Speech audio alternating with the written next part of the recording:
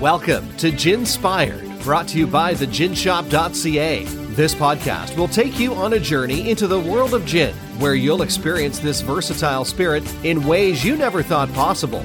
Now the host of Ginspired, Heather E. Wilson. Hello and welcome to Ginspired, where we talk about and celebrate everything about the wonderful juniper-laced spirit called gin. I'm your host, Heather E. Wilson, and on today's episode, I welcome Keith Robinson, distiller and co-founder of Wildlife Distillery Incorporated, located in Canmore, Alberta. And today we chat about his love of gin, the story behind Wildlife Distillery, and all about their products, and of course, a fun gincident or two. Welcome, Keith. Awesome. Thanks for having me on, Heather. Yeah. And first, as you know, with all episodes, we're going to start by sharing what we are drinking today. So Keith, you get to go first. What are you drinking today? I am sipping on a barrel-aged gin Negroni, comprised of our barrel-aged gin, some Campari with a touch of our Amaro as well. So the Wildcat Amaro and Cynar. So it's a quite bitter Negroni. Normally you would have a sweet vermouth in there, but the Cynar is slightly bitter, but quite sweet as well. So it's kind of a triple Amaro Negroni. Ooh, sounds delicious. I love any version of a Negroni. So you had me at that right away. Awesome. Yeah. What are you drinking? So I'm having a Bee's Knees, which, is a pretty standard gin cocktail. Most people have heard of it, and it's so yummy. And I'm actually using it. I found the recipe on your website, by the way, and made with classic gin, lemon juice, and a teeny bit of honey syrup. I don't like mine super sweet, so I kind of cut back on the honey a bit. But, you can't go wrong with gin, lemon, and honey. Yeah, a little on the tart side. That's the beautiful thing about making your own cocktails too, is you can really customize the sweetness or the acidity from the citrus as well. So exactly. Yeah. Exactly. Awesome. Love it. Okay. So let's talk about you first. Were you always a gin lover? Did you grow up with it? Where did gin come into the picture? Well, I definitely didn't grow up with gin. It was definitely one of the spirits in my parents' liquor cabinet that I may have dipped into. But to be honest, I think growing up, I was probably preferring dipping into their vodka or something else. Gin kind of came to me definitely in my university days in Victoria. I lived with a couple of great friends from Banff and from Canmore. We had an absolute blast living on Vancouver Island. But gin and tonics was something that we would definitely dip into, double gin and tonics, 1, 2, 3, and just to kick the night off at the house, listening to some music and playing pool before we headed out on the town. So that's kind of where gin first started incorporating itself into my life. Okay. So then, by the way, that same thing happened to me. University gin. That was it, right?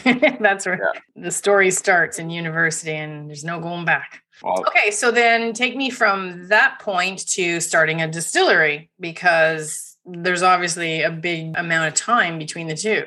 Yeah. So like I said, I went to school in Victoria, did a business diploma out there. It was a 2-year diploma that took me 3.5 years. And I surfed probably more than I went to school, but I had an amazing time. And then from there, in 2010, I moved back to Alberta. And actually my business partner, Matt Woodmer, lived with him in Victoria. So that was kind of where our friendship really blossomed and we became really, really good friends. Moving back kind of both at the same time, I went to work on drilling rigs in Alberta. So a friend got me a job working on a drilling rig, and I did that for kind of 6 seasons. I'd work 6 months of the year, 7 months of the year, and then I'd go travel and surf for the next, 5 to 6 months. And then it was supposed to be just a year, but that turned into 6 amazing seasons of learning how to work really hard, making some decent cash that I could then go and kind of travel the world and explore and learned a whole lot about myself. And that's kind of a big part of my development, was exploring and traveling the world. So that was the next 6 years of my life after university. Wow. And at that point, Matt had moved back. He was managing a family restaurant in Banff, Ticino Restaurant. That's like a Swiss-Italian family operation. And from there, Matt and I just kind of became quite curious about distillation in itself. And Matt did a distiller's course in Boston of, 5 days, how to become a distiller, which you can learn how to become a distiller or operate a business in 5 days is kind of silly. But he was quite interested in it. We built a still from a miniature hot water heater. So a 40-liter space saver hot water heater, they call it. Wow. and built a column off of that. So this was all kind of blueprint out of a corn whiskey making. So we were doing some reading, we were, researching on the internet, traveling around, visiting a few distilleries, but wanted to kind of start experimenting for ourselves and built our still, did our first mash from barley grain in their family restaurant's big soup kettle, fermented that grain out to a distiller's beer, put it in our still and got spirit off of it a few weeks later, which we found was, incredible that it actually worked. So that was the first time we've ever distilled something. And it was kind of the holy shit moment of it worked. I think we could do this. Yeah. Awesome. But what did it taste like? It wasn't very good. Yeah. We made a lot of different spirits off that still. We experimented with barley, corn, wheat. We also did some molasses fermentations to, try and make a rum. And there was a certain, I guess you'd call it house character, this flavor that came off that, which at the time we thought it was pretty good. But it wasn't until we actually started, tasting a lot of other spirits and distilling professionally that we realized how shitty that spirit actually was. Yeah. Well, it's all part of the learning process, right? Exactly. Yeah. So that was kind of the birth into distilling for us. We actually then bought a little glass still that we then started doing kind of gin distillations in with a more neutral spirit. So we'd be just buying neutral spirit at that point, those bottles of 95% vodka that you can buy, diluting that and then experimenting with different botanicals. So that's when we really first started distilling gin. And that was probably in 2015, I think, is when we built the still. Okay. And started to get an idea of, what botanicals gave which flavors and which ones we liked and which ones we didn't, and in what quantities and ratios you needed to add different botanicals. So that was kind of our first time distilling gin, intro into that world. Okay. So why gin?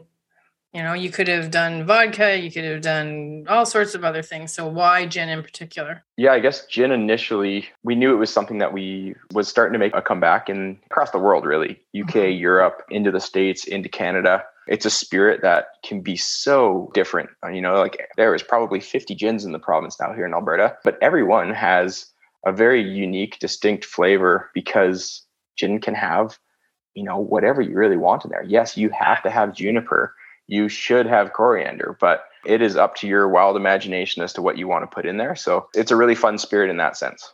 Absolutely. I mean, one big reason I love gin is there's no two gins alike. Okay, so let's talk about your gin ultimately. So you have various types. So can you just walk us through your different gin products?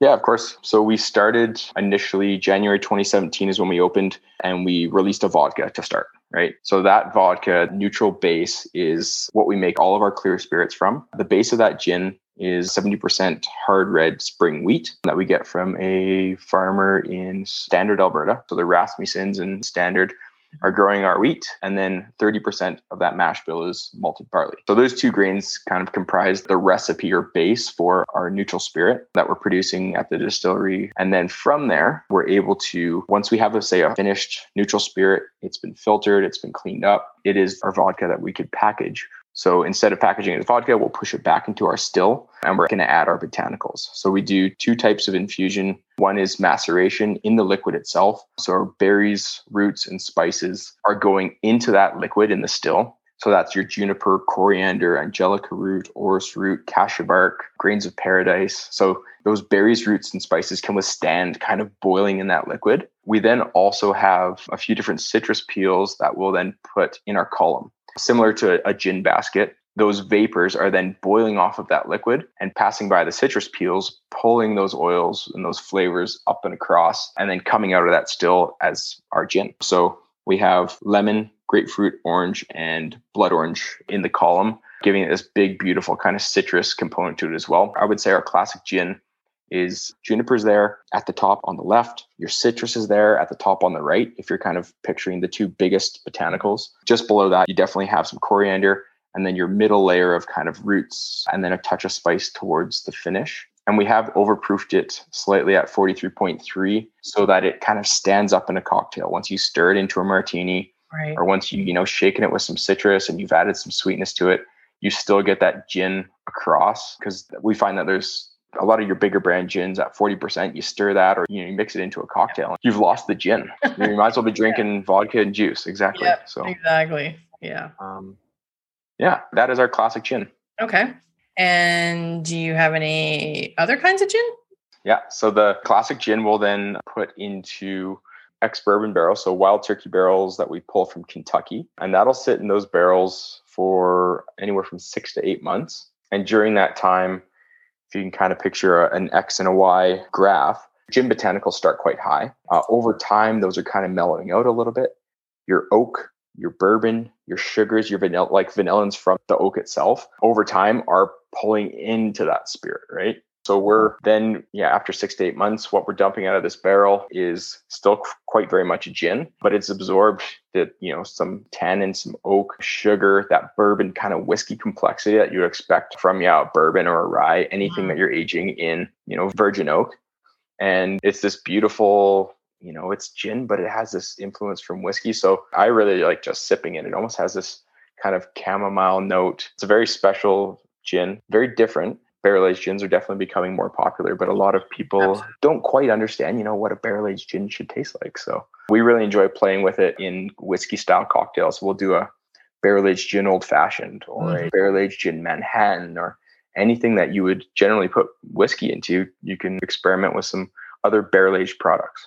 So. Absolutely. I've actually converted some whiskey drinkers to drinking gin by giving them barrel-aged gin. Yeah. Awesome. It's its own unique flavor and just so yummy. Yeah. Okay, so you have a couple other kinds of gin too, though, right? Yeah, we do. So classic gin, barrel-aged gin. We then do seasonally a Alberta botanical gin. So this gin, we are hand-picking, foraging everything from the province here in Alberta. So Rocky Mountain juniper, thistleflower, rose hips, Labrador tea leaves, wild sage. Every year it is changing slightly based on what we're able to get our hands on. So this is the truly Alberta kind of terroir gin, which has become very popular. But like I said, we can only really do it in the fall when a lot of those ingredients are ready to be harvested.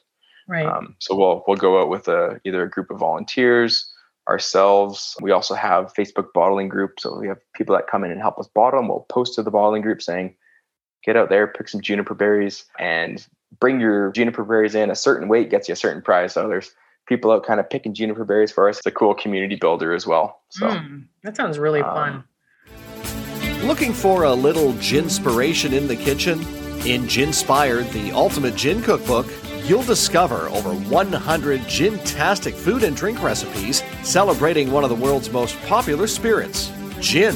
From everyday meals to special occasion treats to happy hour libations, there's never been a better time to eat and drink with gin. Pick up your copy at theginshop.ca or on Amazon. Yeah, that's a special gin that we do once a year. We also have a couple of seasonal gins. This summer we brought back for the third summer in a row is our rhubarb gin. So this is a slightly different botanical mix in terms of the distillation. We're then infusing it with rhubarb and a touch of strawberry and then sweetening it up a little bit. So it's really nice just on the rocks, or just the rhubarb gin and a tall glass with ice topped with soda water, or mixing that into your knees or your rhubarb Negroni or something like that, which is really, really nice. In the winter, we kind of phase out the rhubarb gin and we bring in our blackberry plum gin. Similar style, but instead of that rhubarb and strawberry, you get this nice dark fruit with a hint of plum in behind it. The distillation itself has a little more kind of winter spice to it. So it's this really nice kind of wintry, fruity, seasonal gin for the winter time. And then we also have a few gins that we do for a few hotels around in the Bow Valley here. So we do the Rundle gin. So the Rundle gin is a gin that we do for the Rundle Bar at the Fairmont Banff Springs.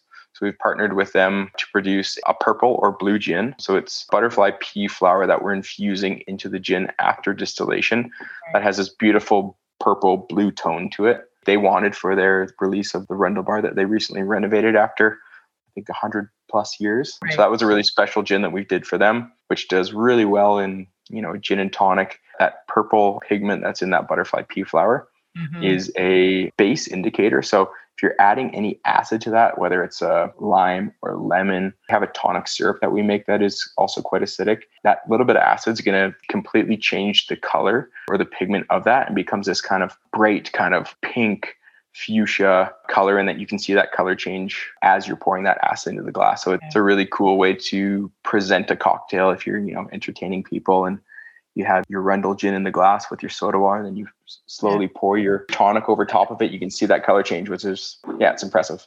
Yeah, I was going to say, it makes a really impressive cocktail. So if you're trying to impress your guests, that's a good way to go. Yeah. So I noticed that some of your gins have won awards. What are the most recent, let's say? Yeah, most recent awards. Every year we'll enter Alberta Beverage Awards, and our vodka, through our gin, through our barrel-aged gin, have all won at one point or another since 2018 up to 2020, a best in class. So super excited about that. That is, our most regional awards that people pay attention to.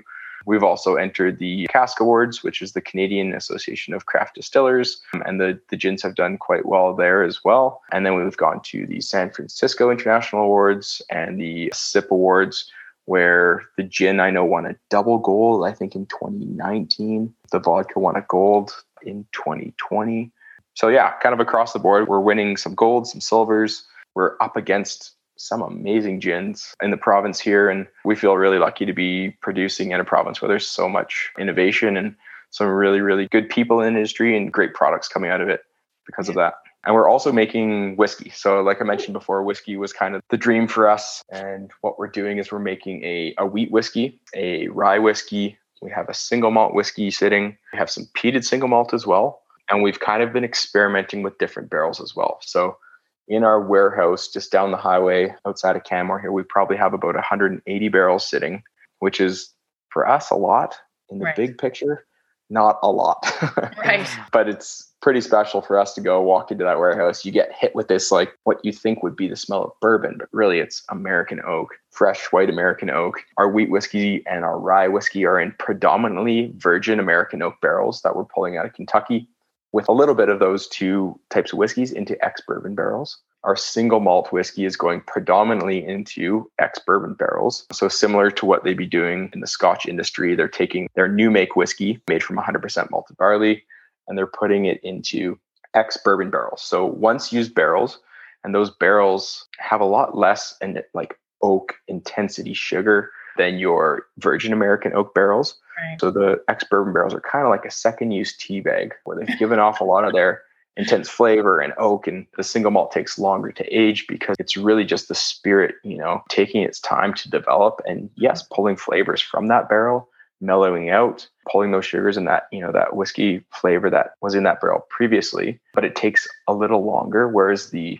wheat whiskey and the rye and the predominantly new oak pulls a lot of flavor pretty quick, a lot of color, a lot of flavor, sugars, tannins from that barrel. And therefore you're seeing a whiskey coming out of that barrel, traditionally a touch younger, like your American bourbons and ryes at, 2 to 5 years, because that intense flavor from that barrel, I don't want to say masks the youngness of the spirit, but it gives that spirit a different quality where it's potentially ready to be consumed a little bit earlier than a single malt whiskey would be. Oh, yeah. Okay, so let's change directions a little bit and let's talk about being a distiller. So what would you say are some of your biggest challenges of being a distiller, in Canada or in the world or wherever? Yeah, some of the biggest challenges is just trying to figure out how to make the darn spirit when you're, inexperienced and coming, from a home distillation to, okay, now we have a distillery and we've got to, figure out our recipes and our mash processes and the distillation. So it takes a lot of hard work and trial and error to figure out how to make the spirit when you did it the way we do. I mean, even those that go to school for it, I'm sure have a few episodes of, oh shit, that didn't work, or that doesn't really taste that good. So yeah, it's a lot of commitment and a lot of time put into creating your recipes and really trying to create a really clean, neutral spirit for that vodka, for that gin base. Mm-hmm. And then that changes when you trying to make a whiskey too, right? The whiskey's not as clean of a spirit. So it's learning how to distill, I think, would be one of the biggest challenges initially. I guess next would just be, to be completely honest, Matt and I, my partner and I, both started doing all the distilling and the mashing and like all of the production. Today, I don't do all that much production. It's myself. I'm sitting up in the office behind a computer doing business development. And I wouldn't say, I guess at our scale, some of the biggest challenges aren't maybe in the production room, but it's learning how to sell a product or market a product and, creating a community around you, or dealing with, government agencies and taxes. We pay crazy taxes on products produced in this province, similar to what, all the big boys would pay. And we don't have the economies of scale to afford the steep liquor taxes. So the provincial markup taxes, the federal excise taxes, they really bite into your margin, your ability to reinvest back into the business and to grow the industry within this province, right? So yeah, government's a big challenge that we are working with to try and give us some advantage being a local distiller and let us grow and let us reinvest back into the economy and, buy more grain. And hey, so what's next for you and the business? Anything coming up this summer or new product ideas that you can actually share with us?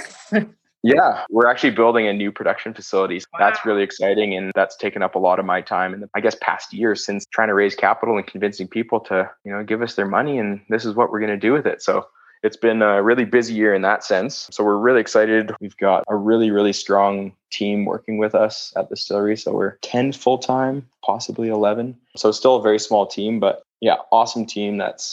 We have rocks in every department that have been with us for a really long time. And we wouldn't really be able to do what we're doing if we didn't have those people in place. So yeah, really stoked. The team that we've built and the products that we made. We've launched a couple canned cocktails this summer. So we have a Canmore Stampede, which is a gin and tonic that has our tonic syrup in it and a bunch of other, fresh citrus and other ingredients. And then it's called a wild mule. It's called Letterbuck. So it's our wild mule. And that also has our mule syrup in it, along with fresh ginger, lime. So these two kind of really fresh, summery RTDs, so ready to drink cocktails. And we kind of tried to hit this middle ground where there's a lot of canned cocktails that are quite syrupy, quite sweet. Mm-hmm. There's a lot that are just flavor water, right? Yeah. Flavor water with vodka or gin. So we worked really hard to kind of, make this really nice, beautiful, balanced cocktail that isn't too high in sugar, isn't just flavor water, it has this fresh ingredients that people would kind of expect to taste when they come to the distillery itself. And yeah, one of them definitely tastes like gin. All right, gin and tonic tastes like gin. Yeah. Hey, too many that you're just like, no, there's no actual alcohol in this. There's no gin here. Okay. So we have now reached the point in the conversation that I would love for you to share a gincident story. Did you have a gincident story to share with us? Gincident? Yeah, probably. Sure you would. Being that you started drinking gin in university, I am pretty much positive you have some gincident stories. Yeah, I'm going to say probably the most hilarious gincident that I've seen was when Matt and I were still playing around at home. I'm not sure if it was a Christmas party or Halloween party or something in the basement of Matt's parents' place, but we had our little glass laboratory still running as kind of, I don't know why we had it running at that point with 30 people in the house, but the still was running. There was high proof gin coming off of the still, and we were collecting it in a little 100 milliliter graduated cylinder. Right. So, your gin spirit might go into the still at 60%, but because as you're distilling, your alcohol is evaporating at a quicker rate than your water is. Your alcohol is always concentrating no matter what. So it's probably coming off the still. I want to say mid to high 80s. I was going to say 90, I'm sure. Yeah. Yeah. I think it was probably, depending on the still, but I think on this still, our gin would come off middle of the run around, mid 80s. And we were kind of having people, smell the gin that was coming off and maybe dipping a finger into it and, putting it on your tongue to taste the flavor. Right. But his one friend thought it was maybe a shot of gin and he tipped back the graduated cylinder and probably got an ounce and a half of 85% gin. The look on his face was like big eyes, instant salivation, and he just ran out the door onto the lawn. And you can probably imagine what happened. Yes, exactly. Because he'd probably already been drinking. Oh, yeah. So that was like the icing on the cake. That was the icing on the cake, and I think that finished him off for the night. Oh, it would finish off a lot of people, I'm sure. But just the look on his face and the instant just like dripping from the mouth. It was pretty funny. And I don't think we brought that still to a party ever again. Yeah. Stills are generally not party favors unless it's like in the actual distillery behind glass and people can just look through and go, oh, there's this nice still and it's making cool stuff. But yeah, that was really fun being able to kind of play at home and share with our friends as well. So, but that was a bit of a mishap. And next time we'll definitely warn people not to take a shot, but just smell and dip your finger into it. Maybe smell and dip. Yeah. Smell and dip. Don't smell and chug. All right. Well, is there anything else that you'd like to share about anything? We're pretty much over our time, but if there's anything else you'd like to share, we totally, can do that. Yeah, I'd just like to thank you for being so passionate about gin and for helping to build the gin community and sharing all the different stories, I'm sure, across Canada. And I'm sure you've done some, across Europe and wherever you're doing your interviews, the world. It's pretty awesome to be able to share that with people and it's really fun to talk about gin. So it's easy. Yeah. It's easy. It's such an easy conversation. Yeah. Some gins are easier to drink than others, but the conversation's always easy. Exactly. Yeah. I mean, I could talk about gin all day long. So it's not a job by any means, So anyway, awesome. Well, and there you have it. Everything you ever wanted to know about Keith and Wildlife Distillery, all their super yummy gin products and, what's to come next for them and just so much more. Thank you so much, Keith, for being here today. Thanks for having us on, Heather. Have a great long weekend and enjoy the beach and your gin. Thank you. You too. And thank you for listening. Be sure to leave us a review and check out the show notes for links to Wildlife Distillery and theginshop.ca for all your gin, clothing, and novelty needs. Until next time, remember, to gin or not to gin, that's a very silly question. Thanks for listening to this episode of Ginspired, brought to you by theginshop.ca. If we've ginspired you, let us know by leaving us a comment and a review. Or drop us a note at heather@theginshop.ca. We may even read your email or feature your ginspirational story in an upcoming episode. And remember to follow us on social media. Until next time, let the party be gin.